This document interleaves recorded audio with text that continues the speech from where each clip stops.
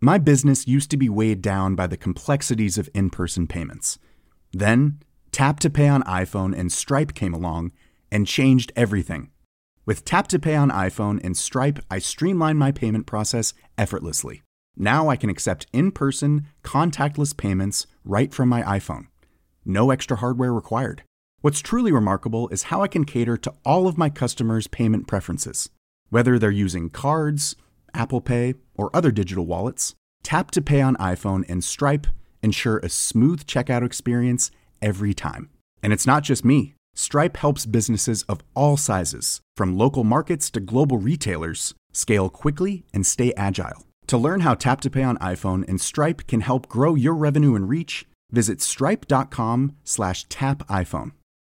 Millions of people have lost weight with personalized plans from Noom. Like Evan, who can't stand salads and still lost 50 pounds. Salads generally for most people are the easy button, right? For me, that wasn't an option.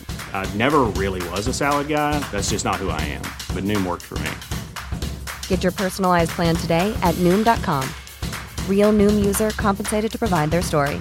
In 4 weeks, the typical Noom user can expect to lose 1 to 2 pounds per week. Individual results may vary.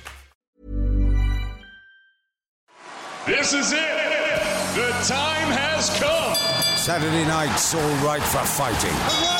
Push him down. Get in the ring and go the distance with Fight Night with Adam Catterall. You're better than that. On TalkSport.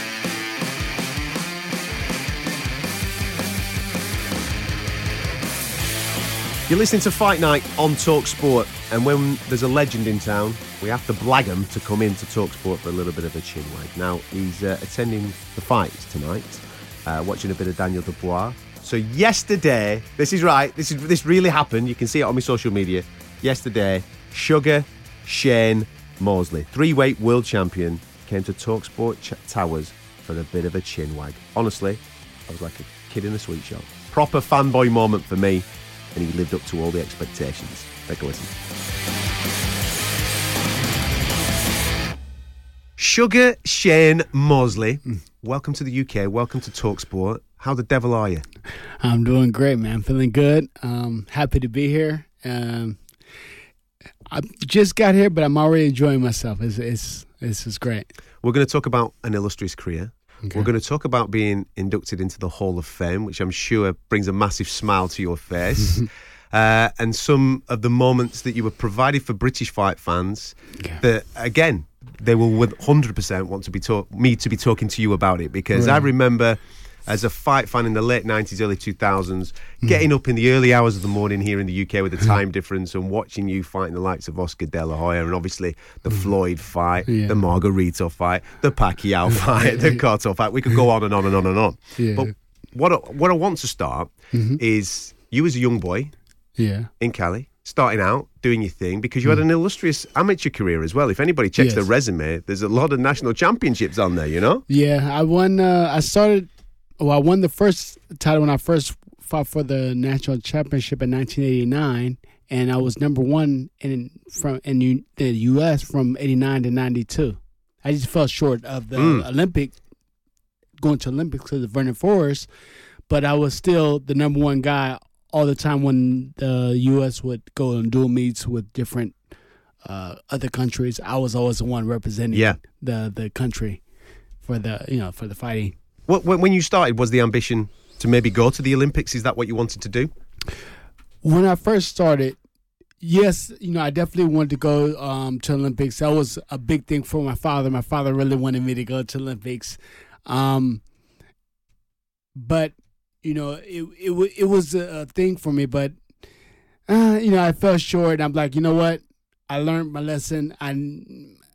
I said to myself, I'm not going to lose by the judges. I'm going to knock everybody out. And I went on a rampage of just knocking out people. I mean, before I lost my first fight, I was 38-0 with 35 knockouts. Yeah. Would you say then that your style, even though you had such an illustrious amateur career, that your style of fighting was more suited to the professional game than the amateur game? I believe so. I think that growing up in California, you have a lot of the Mexican fighters and I grew up around a lot of Mexican fighters that did a lot of body shots, and and headshots, and really wanted to mix it up. So, being that I was able to box really good, I was really willing to box really good, but I was also willing to sit there and fight as well. And I think that coming up as a lightweight, when I go to, like, let's say to the East Coast in the United States, they would say, okay, well, when I get in the inside, he's going to have a problem. So, because I boxed really well. And they get in the inside, and it was worse for them. They couldn't understand why. So, come on, I'm sparring with 2 world champions. One, Zach Padilla. The other one was Janero Hernandez, Chicanito. Both of them were world champions, and I had to spar with both of them almost every day. So I'm like, the things you guys are doing to me or trying to do. I've seen it all before. I've seen it every day in my sparring session, I see it. You just mentioned there that you suffered your first defeat in your 39th fight. Now, you had 61 pro fights. And I could look down the list of people that you have been in with at various weights. Obviously, you're a 3-weight world champion yourself. Yeah. And there's nobody missing from that resume. You have been in with the very best of the best. Yeah. I want to go, first of all, to the first Oscar fight. Okay. Because as soon as you walked in and we were setting the studio up, that's the first thing I talked to you about. Because I remember I think I'd just finished college and starting work around 2000. And I saw you taking on Oscar, and it was one of those times where you're staying up in the middle of the night because everybody knew it was a super fight. The championships were on the line. I think the Ring Magazine belt was on the line that night as well, So everybody knew that this is the best of the best. These are the best guys. Right. And you watched that fight with your jaw just wide open because you guys just knocked the living daylights out of each other and provided so much joy and entertainment for the fans. Were you aware at the time of how big of a deal that fight was? Not just necessarily for you, but for fans worldwide.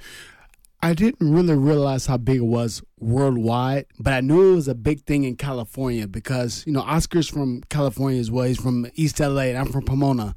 So we actually fought when we were kids, when I was like 13 or 14 years old. I beat him then. So I actually have 3 wins on him. But, so it was a thing because everybody in California knew that this was like a real big fight because they watch us both grow up. It was a local derby. It was a local fight. So who's the king of California? Okay. That was the thing. And what's funny is that even though I was lightweight and he was welterweight, I actually on the Olympic team I actually was 139 and he was 132.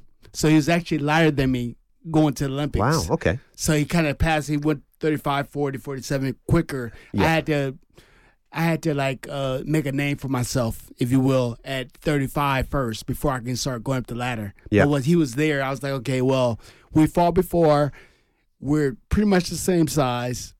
I knew that. A lot of people around the world didn't know that we was pretty much the same size. Let's get on. Let's see who's the best. Was he the reason why you decided to jump from 35 to 47 and skip 140? Because for those that don't know, you were lightweight champion and, in my opinion, one of the best lightweights that has ever done it. Now, if you look at the resume of the defences, I think you had 8 defences at lightweight. Yes. You knocked every single guy out. Yes. And then you made the jump up to welterweight and then started knocking guys out at welterweight. But you skipped 140. Was the reason because the super fight was probably Oscar? That was the reason. It was Oscar. It was so hard to make 135. Yeah. And as an amateur, I fought at 140, at 139, and 140. So that was, let's say that's 1991 and 92. I'm fighting at 140. Yeah. So I'm like, you know what? Oscar's 47. He's making it comfortably. I know at 147, I'm going to be fast and strong. Maybe people won't really know, but I guess it was a shock to people because he was, at the time, I think he was pound for pound. Well, it was Roy Jones, and then it was him. Yeah. Yeah, so don't disregard yourself from that conversation, my man. You were in that conversation as well. I was in the conversation, but I think they had me like maybe 3 or 4 or something like that under those two. Mm-hmm. But then when I beat Oscar, and then I think Roy lost it, I was a clear. You were the man. Winner. Yeah, I was a clear winner. Yeah. You were the man. Yeah. When you look at that fight against Oscar, I mean, you've gone on to have phenomenal achievements in the game. Is that the moment that you look back at with the most fondness in your professional career? That particular victory, that first one, because if you think about it, not only was it a victory against Oscar De La Hoya and obviously claiming, like you just said, the pound-for-pound #1 fighter in the world. Yeah. It was the opening night of the Staples Center. When I say opening night, I mean it was the first boxing event. For sure, opening for boxing. At the Staples Center. Yeah. You were the first man to win a main event at the Staples Center. Yes. In Los Angeles, California, your home place. All those memories flooding into that. Yes. Is that your most fondest memory as a pro? I believe so. That was the only time I remember when I entered the ring, the whole ring side, not just one side of the ring, but every part of the ring was like a different celebrity. Like it was crazy. I was waving at everybody. It was like, Denzel's over here and, Selma Hayek and all those over, and then Jada Pinkett and Will Smith and Jack Nicholson must have been there. He loves all that. Oh yeah, he loves it. Oh yeah, I see Jack at all the basketball games. Lionel Richie, he must have been in there as well. Lionel's a big fan. Lionel, you probably had Arnold Schwarzenegger and everybody there. You know what I'm saying? The Rocky. I mean, so they all were at the ringside, and then when I get in the ring, I'm jumping around. I'm like, wow, that's I'm pointing out different people, and which is cool, is they knew who I am. Like, oh yeah, Sugar. They're some of them root me on. I remember Selma wasn't rooting me. Selma was going for an Oscar. Yeah, he was a popular character at the time. Yeah. He was a popular fighter. A lot of people love what he was doing too. That's what made that fight so beautiful because of the 50-50 aspect of the fight. Yeah, you were both extremely popular characters. Yeah. And you got it on. We're living in a time now where we're so frustrated about not seeing the best fight the best. Yes. And therefore, even back then, you could appreciate these guys are the best guys. But the thing is, back then, and I think it kind of stopped in our era, but back then, it was who's fighting the best fighter. Now that we got into this different era where everybody wants to be undefeated. It's cool to be undefeated. Yeah. And, be undefeated as long as you can. But when you're doing it, fight all the best fighters at the right time, like the best matchups. You want to be the best. Yeah. That was our mentality back then. Now it's a different mentality. Everybody wants that undefeated record. And if they're not undefeated, they're like, oh, man, then I'm not the best or I'm not good or pound for pound or whatever. You don't have to be undefeated to be the best or to be pound for pound. There's a lot of great guys. I mean, Manny Pacquiao is, he lost a few, got knocked out cold badly a couple times. But, I mean, right now, he's still at 40 or 41 years old. He's still something to reckon with. You can't just beat Manny Pacquiao. Do you think that attitude for younger fighters, the modern day younger fighter, has come from obviously watching Floyd as a kid? Oh, definitely. Yeah, watching Floyd and the way Floyd promotes I'm 50 and it's all on the O. That's what he's selling. Yeah, it's all about the O, but it's not really about that. It's really about the connection of the fight. The only fight that I missed that I wanted to get, but I lost to Winky Wright. Actually, I was supposed to fight. I was to fight Tils Trinidad. That was the fight I was supposed to fight. That's right. Yeah, there was talk about Felix Trinidad. You guys going at it, but then you fought Ronald Wright, didn't you? I fought Winky Wright, and then Winky beat me. And then he went on to beat Trinidad too as well. Yeah. So, but I think my fight was a little bit more closer. Yeah, absolutely. You could win either way, whatever. When I fought Winky, but when Winky fought, Trinidad, I think Winky really, he outpointed him really good. We just mentioned Floyd's name there. Obviously, you've been in with Floyd. Yeah. Talk to me about that second round, man. Because when you land on his chin and he's holding on, every person all over the world was going, "This is the moment. Yeah. This is the moment." This is about to get knocked out. What was going through your head? What was going through my head? When I was, it was only the second round. So I was thinking, I'm going to move around a little bit. I'm going to try to set him up, and I'm going to catch him with these good shots. I think Floyd underestimated my hitting power, and he underestimated the ability for me to be able to hit him. Yeah. Because a lot of guys couldn't hit him. Yeah. So when I hit him with the right hand and I wobbled him, I was like, I wobbled him with it. Because it didn't feel like I threw it with all my might. I just kind of threw it out there, threw a hard one. And I caught him around the chin. I thought, okay. And then we're moving around some more, and then I caught him with another right hand. The second one's the one. The second one, and he buckled it, almost went down to the ground. Well, he was hanging onto your arm. He was for dear life. As soon as it went through, he was hanging onto the arm. I mean, if your arm wasn't there, he probably would have touched down. Yeah, he would have touched down. He thought, I heard through some of his friends that he said that he thought it was knocked out. He seen nothing but black. He said I seen black, and I thought that, I was probably going to be knocked out, And I thought the same thing. I said, okay. I hit him with the second shot, and we do a couple punches. The bell rings. Ding. I'm like, I said, it's only the second round. Yeah. I hit him with a shot, and he's already getting ready to be knocked out. I'm definitely knocking him out in the next round or the fourth round or something like that. And he proceeded to, do his thing, move around, and he was more cautious. He started pulling me behind the head, and started to hold it a little more, and then started, using little tactics, and then my age started showing up. And his youth took over and outpointed me and won the fight from there. But in the back of my head, I'm like, I'm gonna get him. I'm gonna knock him out because he can't take my punch. He can't take the punch. But he was able to get away. Did his ring craft impress you that night? Because let's be honest, he knew that he was stung in the second round, and then his tactics themselves changed. I think it wasn't so much that his ring generalship impressed me or that much, or was even that much more than Canelo's when I fought Canelo. It was just that I knew that my body couldn't I couldn't get to him anymore. I knew I couldn't, and that was the frustrating part. Is because I said, "Oh man, if I can just move and my reaction can be." If you could be that lightweight again, if I can be that lightweight again, he would definitely be knocked out. And I think that he even knew that. Like it was in his head, like, "Oh yeah, I got you. You're too old." Like tap, like he just touched me up. Yeah, and I couldn't do anything because I had.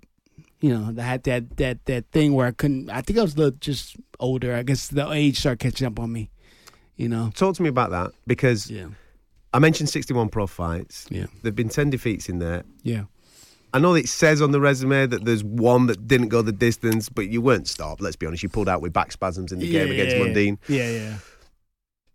When you look at those defeats, do you put them all down to the age that you were at that particular time? Because they all came. What were they after your 39th fight or something, You'd been in with the very, very best. Yeah. And even like fighting Cotto, like when I fought Cotto, if you look at the stats and everything, he beat me in jabs. I beat him throwing more power punches, and I threw 100 more punches than he did. Yeah. And beat him in power punches. Yeah. He beat me in throwing more jabs than me. Like, I don't know. It was kind of like a hometown favorite, even though it was a great fight, and I respect Cotto's game. He fought really good, but and then he turns around and he fights Margarito. Yeah. And then I fight Margarito. And you beat Margarito? I knocked Margarito out. But the difference... Did you see how he did that? Did you see how he did that so nonchalant? He just went, yeah, but I knocked him out. See, the thing is, if you look at both fights, and they say maybe because of Margarito's... bloody gloves. He had. For those that don't know, he had plaster of Paris in his wraps when he was trying to fight me. But if you watch the fight, both fights, you watch the first one, Margarito. Yeah, he messed up his face. Watch the second Cotto fight with Margarito. Yeah, his face is still a little messed up. Yeah. It wasn't like it was a clean victory. Like my fight. I mean, you're still pretty, man. When I fought him, I don't think he barely let gloves on me. Yeah.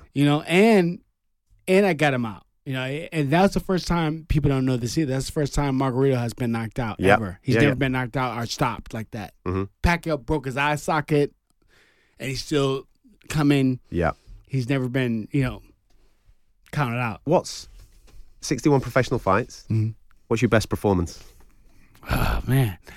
That's hard to say. I mean, you've had a few. Come on. I mean, it's hard to say because I had a lot of great performances. I think at lightweight that people overlooked. Yeah, that are unfamiliar with because they maybe seen you at welterweight and junior middle. Yeah, so there's a lot of fights there that I knew that I was... Because the bigger names, I suppose, were there. That's, you know what I mean? That too. I think that the biggest fight is probably going to be the Margarito one because that's the one that was unsuspected for everybody. They thought, I think I was underdog 7-1 or something like that. I was a big underdog, and it was like, oh, he's not going to... People were talking about... concern for Moses' health, because of Margarito coming in and knocking people out. So Maybe Oscar De La Hoya, the first one. That probably had that set precedent that I arrived. Yeah, that's it. For me, as a fan looking at it, that's the moment where you go, here we go, man. Yeah. That's like the coming of age fight, you know. Don't get me wrong, the lightweight reign was for the boxing hardcore, they knew about the lightweight reign. Yeah. But for everybody around the world that was maybe just a sports fan that dip in for the big fights, they see you do that to Oscar De La Hoya and put on a fight like that. That's the moment where everybody else goes, okay, he's the guy. Yeah. And that's when they started giving me the Sugar recognition even more, because it was Sugar Ray Robinson, Sugar Ray Leonard. Like, oh, is he a real Sugar? Could he hold the name Sugar? But after that fight, I was like, okay, yeah, he deserves it. Stick with us, because he was that good. We did it twice. He's coming up again in a minute. Don't go anywhere. This is Paige, the co-host of Giggly Squad, and I want to tell you about a company that I've been loving, Olive & June. Olive & June gives you everything that you need for a salon-quality manicure in one box. And if you break it down, it really comes out to $2 a manicure, which is absolutely insane. It's also so easy to get salon-worthy nails at home with Olive & June. The difference between how your nails used to look when you did them yourself and now with the Mani system is a complete game changer. The best thing about Olive & June, too, is it's a quick dry. It dries in about 1 minute, lasts for 5 days, and full coverage in up to 1 to 2 coats. Visit oliveandjune.com/perfectmani20 for 20% off your first system. That's oliveandjune.com/perfectmani20 for 20% off your first system. When you're ready to pop the question, the last thing you want to do is second-guess the ring. At BlueNile.com, you can design a one-of-a-kind ring with the ease and convenience of shopping online. Choose your diamond and setting. When you find the one, you'll get it delivered right to your door. Go to BlueNile.com and use promo code LISTEN to get $50 off your purchase of $500 or more. That's code LISTEN at BlueNile.com for $50 off your purchase. BlueNile.com, code LISTEN. My business used to be weighed down by the complexities of in-person payments. Then, Tap to Pay on iPhone and Stripe came along and changed everything. With Tap to Pay on iPhone and Stripe, I streamlined my payment process effortlessly. Now I can accept in-person, contactless payments right from my iPhone. No extra hardware required. What's truly remarkable is how I can cater to all of my customers' payment preferences. Whether they're using cards, Apple Pay, or other digital wallets, Tap to Pay on iPhone and Stripe ensure a smooth checkout experience every time. And it's not just me. Stripe helps businesses of all sizes, from local markets to global retailers, scale quickly and stay agile. To learn how Tap to Pay on iPhone and Stripe can help grow your revenue and reach, visit stripe.com/tapiphone.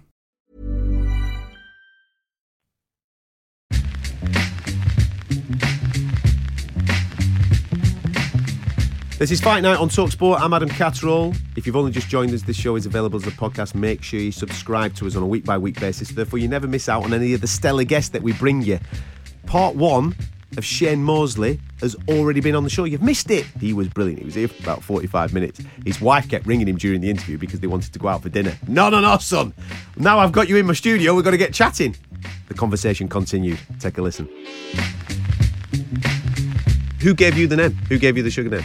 You know what? It was when I was younger, when I was like 9 or 10 years old in the gym. Mm-hmm. I think it's because of Sugar Ray Leonard. Yeah. In 1980, because I started in 1979, 1980, and I used to wear the little Sugar Ray Leonard gloves. So they used to call me Sugar Shane in the gym. Like, well, they were world champions: Richie Sandoval, Mike Weaver, Hector Lopez. Yeah. All these guys was in the same gym I was in, and I was the little guy. This little Sugar Shane. Little Sugar Shane. So ever since I was 10 years old, from all the way into the end of my career, it works, man. It was Sugar Shane. It works. When people like Buffer are ringing the name out, yeah. Sugar Shane Mosley, it just works. What do you make of the current crop of lightweights? Because I've heaped a lot of praise on you and your lightweight reign. Yeah. If you're looking at the current crop of lightweights, that division seems extremely deep. We saw a new champion last week in Teofimo Lopez. Okay. We've got, obviously, Vasyl Lomachenko, that is, many would say, is the main man. I like Lomachenko, yeah. When you look around those guys, and we might have Mikey Garcia coming back there. I know that he's fighting at 147. I'd love to see him come back at 135. I don't think he can get that 140. Maybe not. Maybe not. But he might be able to do 140 or something like that. In and around the lightweight and super lightweight divisions, it just seems to be stacked with talent. I think 140 is more Mike Egar's weight now. But if he takes a long time to really get down there, then maybe he can get there. But I wouldn't. It would probably be, I wouldn't say dangerous, but he'll probably be weak trying to get back down to 135. Maybe at disadvantage. Lomachenko, I think. What do you make of him? Because his style's so different, man. I love Lomachenko. I love the way he fights, his style. I love the way he puts the pressure, the way he puts the combinations together, the angles. He's a great finisher. He's an all-around great fighter. I mean, if it wasn't for Canelo, I mean, they're both back-to-back. I think Lomachenko, Canelo, they have the same, I love that type of fighting. Yeah. What's in the term? Termofila? What's it? Yeah, Teofimo Lopez. Yeah. Teofimo Lopez. Yeah, he seems pretty good and strong and fast. And then you have Gervonta Davis is coming. Who's just come up, yeah. And that could be hard for him because he's really. I think he jumped from 126. Yeah. To he's only a short guy as well. You know what I mean? Yeah. But he's thick set. He seems quite thick. You know? But I think Lomachenko is the best right now at that weight division. I think he has the most experience. He has a bigger amateur background, 2 Olympic gold medals, I believe. Yeah, man. And I really like Lomachenko. I think he's really good. This is going to sound like a stupid question, but would you'd fight him, wouldn't you? Oh, definitely. Definitely. At lightweight, I would have definitely. We would have got it on too. The thing with me, I think I would have gave a lot of. Even the top lightweights, a lot of problems. I was so big. I was a big lightweight, but I was able to fight the inside. Like the small lightweights couldn't come in and rough me up because I was really strong. I knew how to fight the inside. So I, like me and my brother Duran, that would have been like the classic fight right there. We would have been battling it out. Who's the best guy you've been in with? I don't really know. I mean, to be fair, your resume is ridiculous, so this could take a long time to answer this question. I don't know the best guy, because I can't really say the best guy from a certain point. Yeah, because I wasn't at my best at a certain point in some of these fights. But technical wise and all that stuff, I can't really say Floyd, but Floyd was one of the top. Vernon Forrest was a hard fight to fight. Oscar De La Hoya, believe it or not, was really hard to fight at his time when he was, he was unbelievable. Late 90s, he was unbelievable. He was really good. And if you watch the fight with Oscar and Floyd, even, you know what I'm saying, like, that was kind of, when they go back, you can see Oscar's letting a lot of shots on Floyd. Yeah. And I don't know. Contentious decision, to say the least. Let's leave it at that. I don't know. Yeah. What did you make of Canelo when you fought him? I know that it was later on in your career. Oh, Canelo!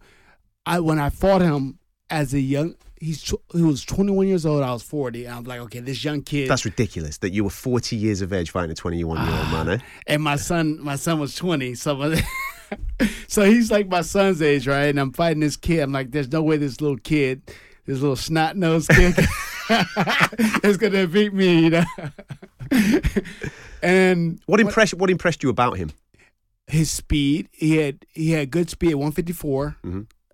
Speed is his power, and his ability, his defense, and his ability to be able to handle me coming at him using a lot of veteran tricks on him. I try to use those tricks, and he was able to counteract the tricks. I was like, oh, he knows.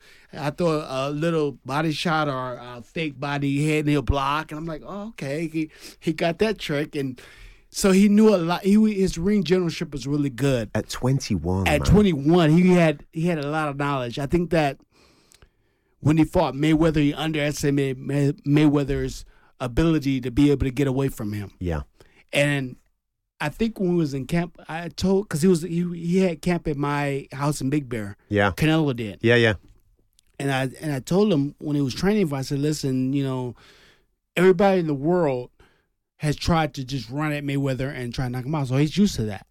So you're not gonna just come at him and knock him out. Mm-hmm.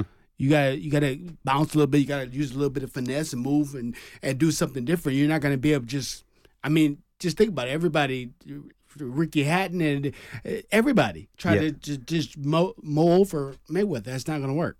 You gotta go a different route, and he chose to go that route where he's flat-footed and tried to punch him out. And I think he learned from it. So now you see, I think it's made him a better fighter. That fight, a way better fighter. Now he's boxing, he's moving, he's ducking, and throwing combinations. So he adds something to his game from that fight. Yeah. So that's why I think that he's pound for pound, because he's actually learned. For our audience that are listening to this, and you can only obviously hear Shane's voice. I'm in the privileged position of being able to be sat across from him, and every time he talks about a fighter, he's doing the head movement, he's throwing jabs. The fast twitch muscles are still there, man. You can still do a little bit. No, I mean I can still. If you watch, I think I was 45 or 44. You watch, if you go on YouTube, you can watch me spar with Sean Porter, and he was like getting ready to fight, and right before he became the world champion again. Yeah. So I mean, I'm still in there. I'm still moving around with champions at 44. Well, hang on a minute. Let's talk about the Shaq fight, right? Oh, the Shaq, yeah. Because people have seen that on YouTube, and I know that you and Shaq are good friends. Yeah. We're good friends. Yeah. Talk to me about this fight. Well, this is Shaquille O'Neal. For people that don't know, you had a little bit of a role with him last year. Yeah. So I think what happened was, the first thing happened was Shaq was supposed to fight Floyd first, but Floyd said it had to be written in the contract that he won if it took. It's not a real fight, but it's like a sparring session. Yeah, it's an exhibition. It's exhibition. Kind of an exhibition. It's exhibition fight. It's Shaq versus. So Shaq's really trying to win. This was for his reality TV show, yeah? Yeah. Shaq versus. So it's Shaq versus, Michael Phelps, Shaq versus, the Bolt, all of that. So Shaq versus three-weight world champion, Sugar Shane Mosley. There you go, boom. So we went out. I mean, Shaq is so big, it was hard to hit him. You'll see that he gets on his knees, and he's still taller than me on his knees. As we're messing around, then, you clip him though, man, because I a couple of times I just wanted to see. I mean, he's 335 to 350 pounds. I'm 150 pounds. I'm like, can I actually hurt this guy, or does he really feel my shots? Because when I was hitting him in the stomach, I was kind of doing a little something. It didn't seem like he felt him really. It seemed like he was just like shaking him off. Him off. And I'm like, I'm hitting him, and his stomach is as tall as my forehead. So I'm like, his belly button's on your head. Yeah. So his crotch is in my face. So I'm like, Well, you were swinging up, and you caught him a couple of times on the chin. Yeah. So I touched him just a little bit just to see it. He told him after the show. He said, "Man, I have much respect for fighters," because he said, "This little guy right here, like I felt those shots. Some of those shots I felt it." And you wouldn't think. So I have a lot of respect. So he did give me my props for having a little bit of punching power or whatever. I was lucky enough to meet him at the UFC PI last year, and he's such a nice guy. Oh, he's a great guy. You've been friends for a long time, obviously, but with him being based in California and LA and what have you, you must have come across each other a lot. A lot, especially after the fight with Oscar. We was hanging out sometimes, and in the club and stuff like that. From like maybe 2000, 2003, something like that. Good times, man. Good times.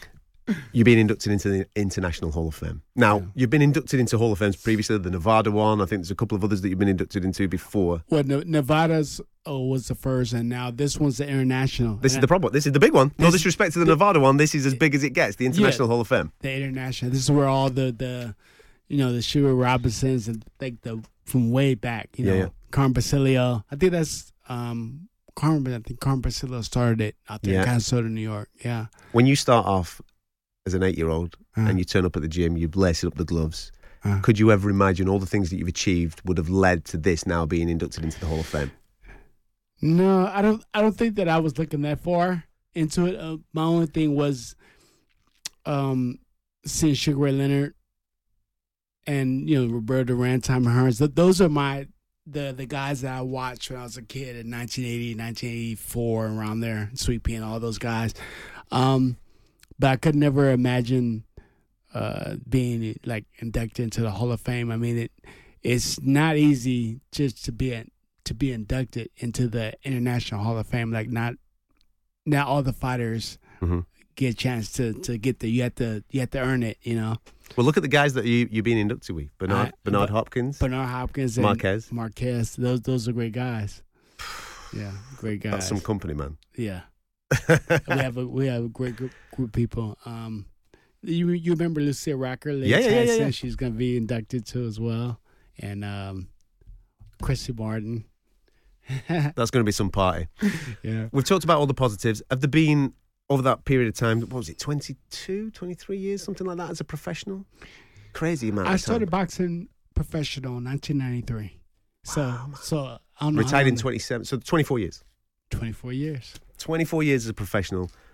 Any negatives? Anything that you look back on now that you wish would have been different? Well, I think that the only thing I could think of is, before fights, a lot of times fighters do things outside the boxing. So I got injured playing basketball. I got injured snowboarding. Maybe I shouldn't have did those little extracurriculars like that. Maybe that was, that kind of breaks your body down and make you have to retire earlier. Yeah. Obviously, when you're a superstar, so people can not take advantage, but maybe you know what I mean. Yeah. They abuse trust. Let's say that. And obviously, the situation that you had with the Balco thing and all that type of thing. Oh yeah. I was trying to forget about all that. But listen, I'm fully right. But you're a champion. But you're right though. So yeah, I mean, when the Balco thing first, when that started out, even before that, my strengthening coach, I'm gonna name his name, Daryl Hudson. He was the one that told me. So he was like, "Yo, let's go to this guy. Now I know him, Victor Conti. Yeah. Let's go there, and he's the guy that has all these different vitamins and stuff like that to help you out, make you better." And I even told Daryl, I said, "Listen, I'm good. I don't need. I'm gonna beat Oscar. I was fighting Oscar. I'm gonna beat Oscar anyway. I'm gonna beat him again. He's not. He's not. His footwork is not as fast as mine. I told him that I'm faster." He's like, "Oh no, but this guy works for everybody. So just fly out there and fly back." So I flew out there to Oakland. Yeah. Took the blood test, flew back the same day. I seen the guy only two times in my whole entire life. I seen him that day and at the deposition or whatever. Yeah. And that was it. I never seen him no more after that. And it just kind of like, that was such a big blow on my life. It's just like, how did it affect you? Mentally, it affected me bad, but as far as me going there, and it really didn't help. I didn't even use it all the way, like yeah. I didn't even go through the whole process of it because I didn't for like somebody to take advantage of you like that, you must have been upset. That. You must have been upset. No, very upset. Yeah. It was hurting. Yeah. It hurt me that he put me in that situation. Yeah.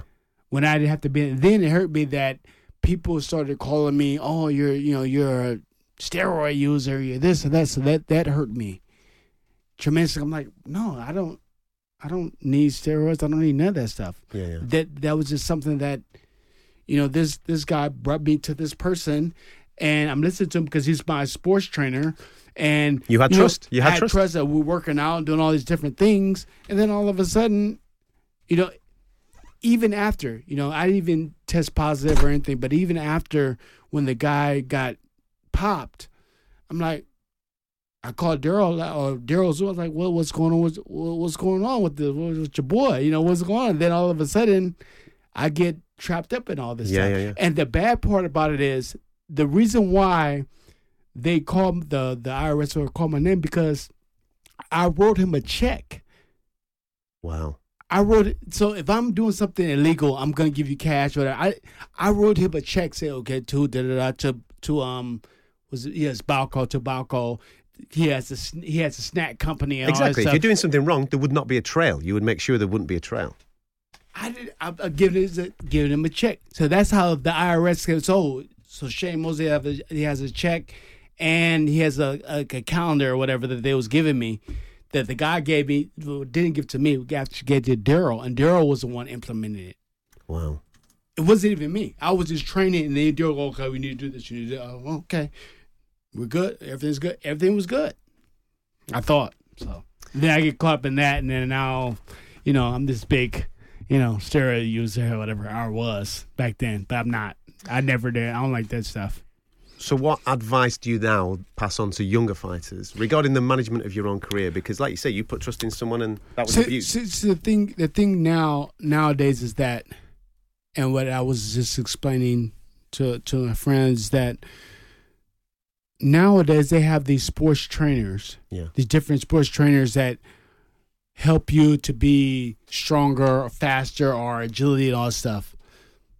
Those things, I don't think that those help you that well. They help you good, but they don't help you a lot because they're gonna help you in working different muscles that you're not really trained to use. It's kind of like a CrossFit or a cross country runner or some kind of runner trying to get in the ring and box. He's gonna get very tired because he's not using the same muscles. Mm-hmm. You know what I'm saying? So I say be careful when you bring these sports trainers into your workout because they don't really know boxing, but they know how to do the other stuff. You know what I'm saying? And then the other stuff might get you in trouble because you're listening to them. So, this works this bicep or this tricep or this quad or whatever, it's going to make it stronger and it's going to make you better. And then you believe them. But no, you have to do your sport.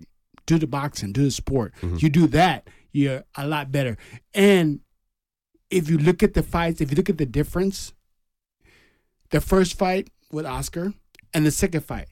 In the first fight, I think that I really beat him a lot better than the second. I think you were better in the first fight than you were the second fight. Than the second fight. Yeah. I was better in the first fight than the second fight. I think the second fight, you still win it, but it's closer. Yeah, it's a lot closer. You know what I'm saying? I was like, that fight was close. The first fight, I know I won. It was no problem. So that's how you judge that. That I started lifting weights with Daryl and doing all these different things. Instead of doing the stuff I was doing the first fight, the boxing, I was just doing straight boxing in the bag, sparring and push-ups and setups and stuff like that. You're doing boxing For the first things. fight, I was doing boxing things. The second fight, I was doing all this other stuff, trying to make myself better, building up, and it actually made me worse. So, you do the math. How good is that? Sugar Shane Mosley, 3-weight world champion in London, in TalkSport, one of the biggest names in world boxing, being inducted into the Hall of Fame, talking to us. Hopefully you enjoyed it, from the man that so nearly took out Mayweather. It didn't happen in the end, of course, but he rocked him in that second, there's no question about it.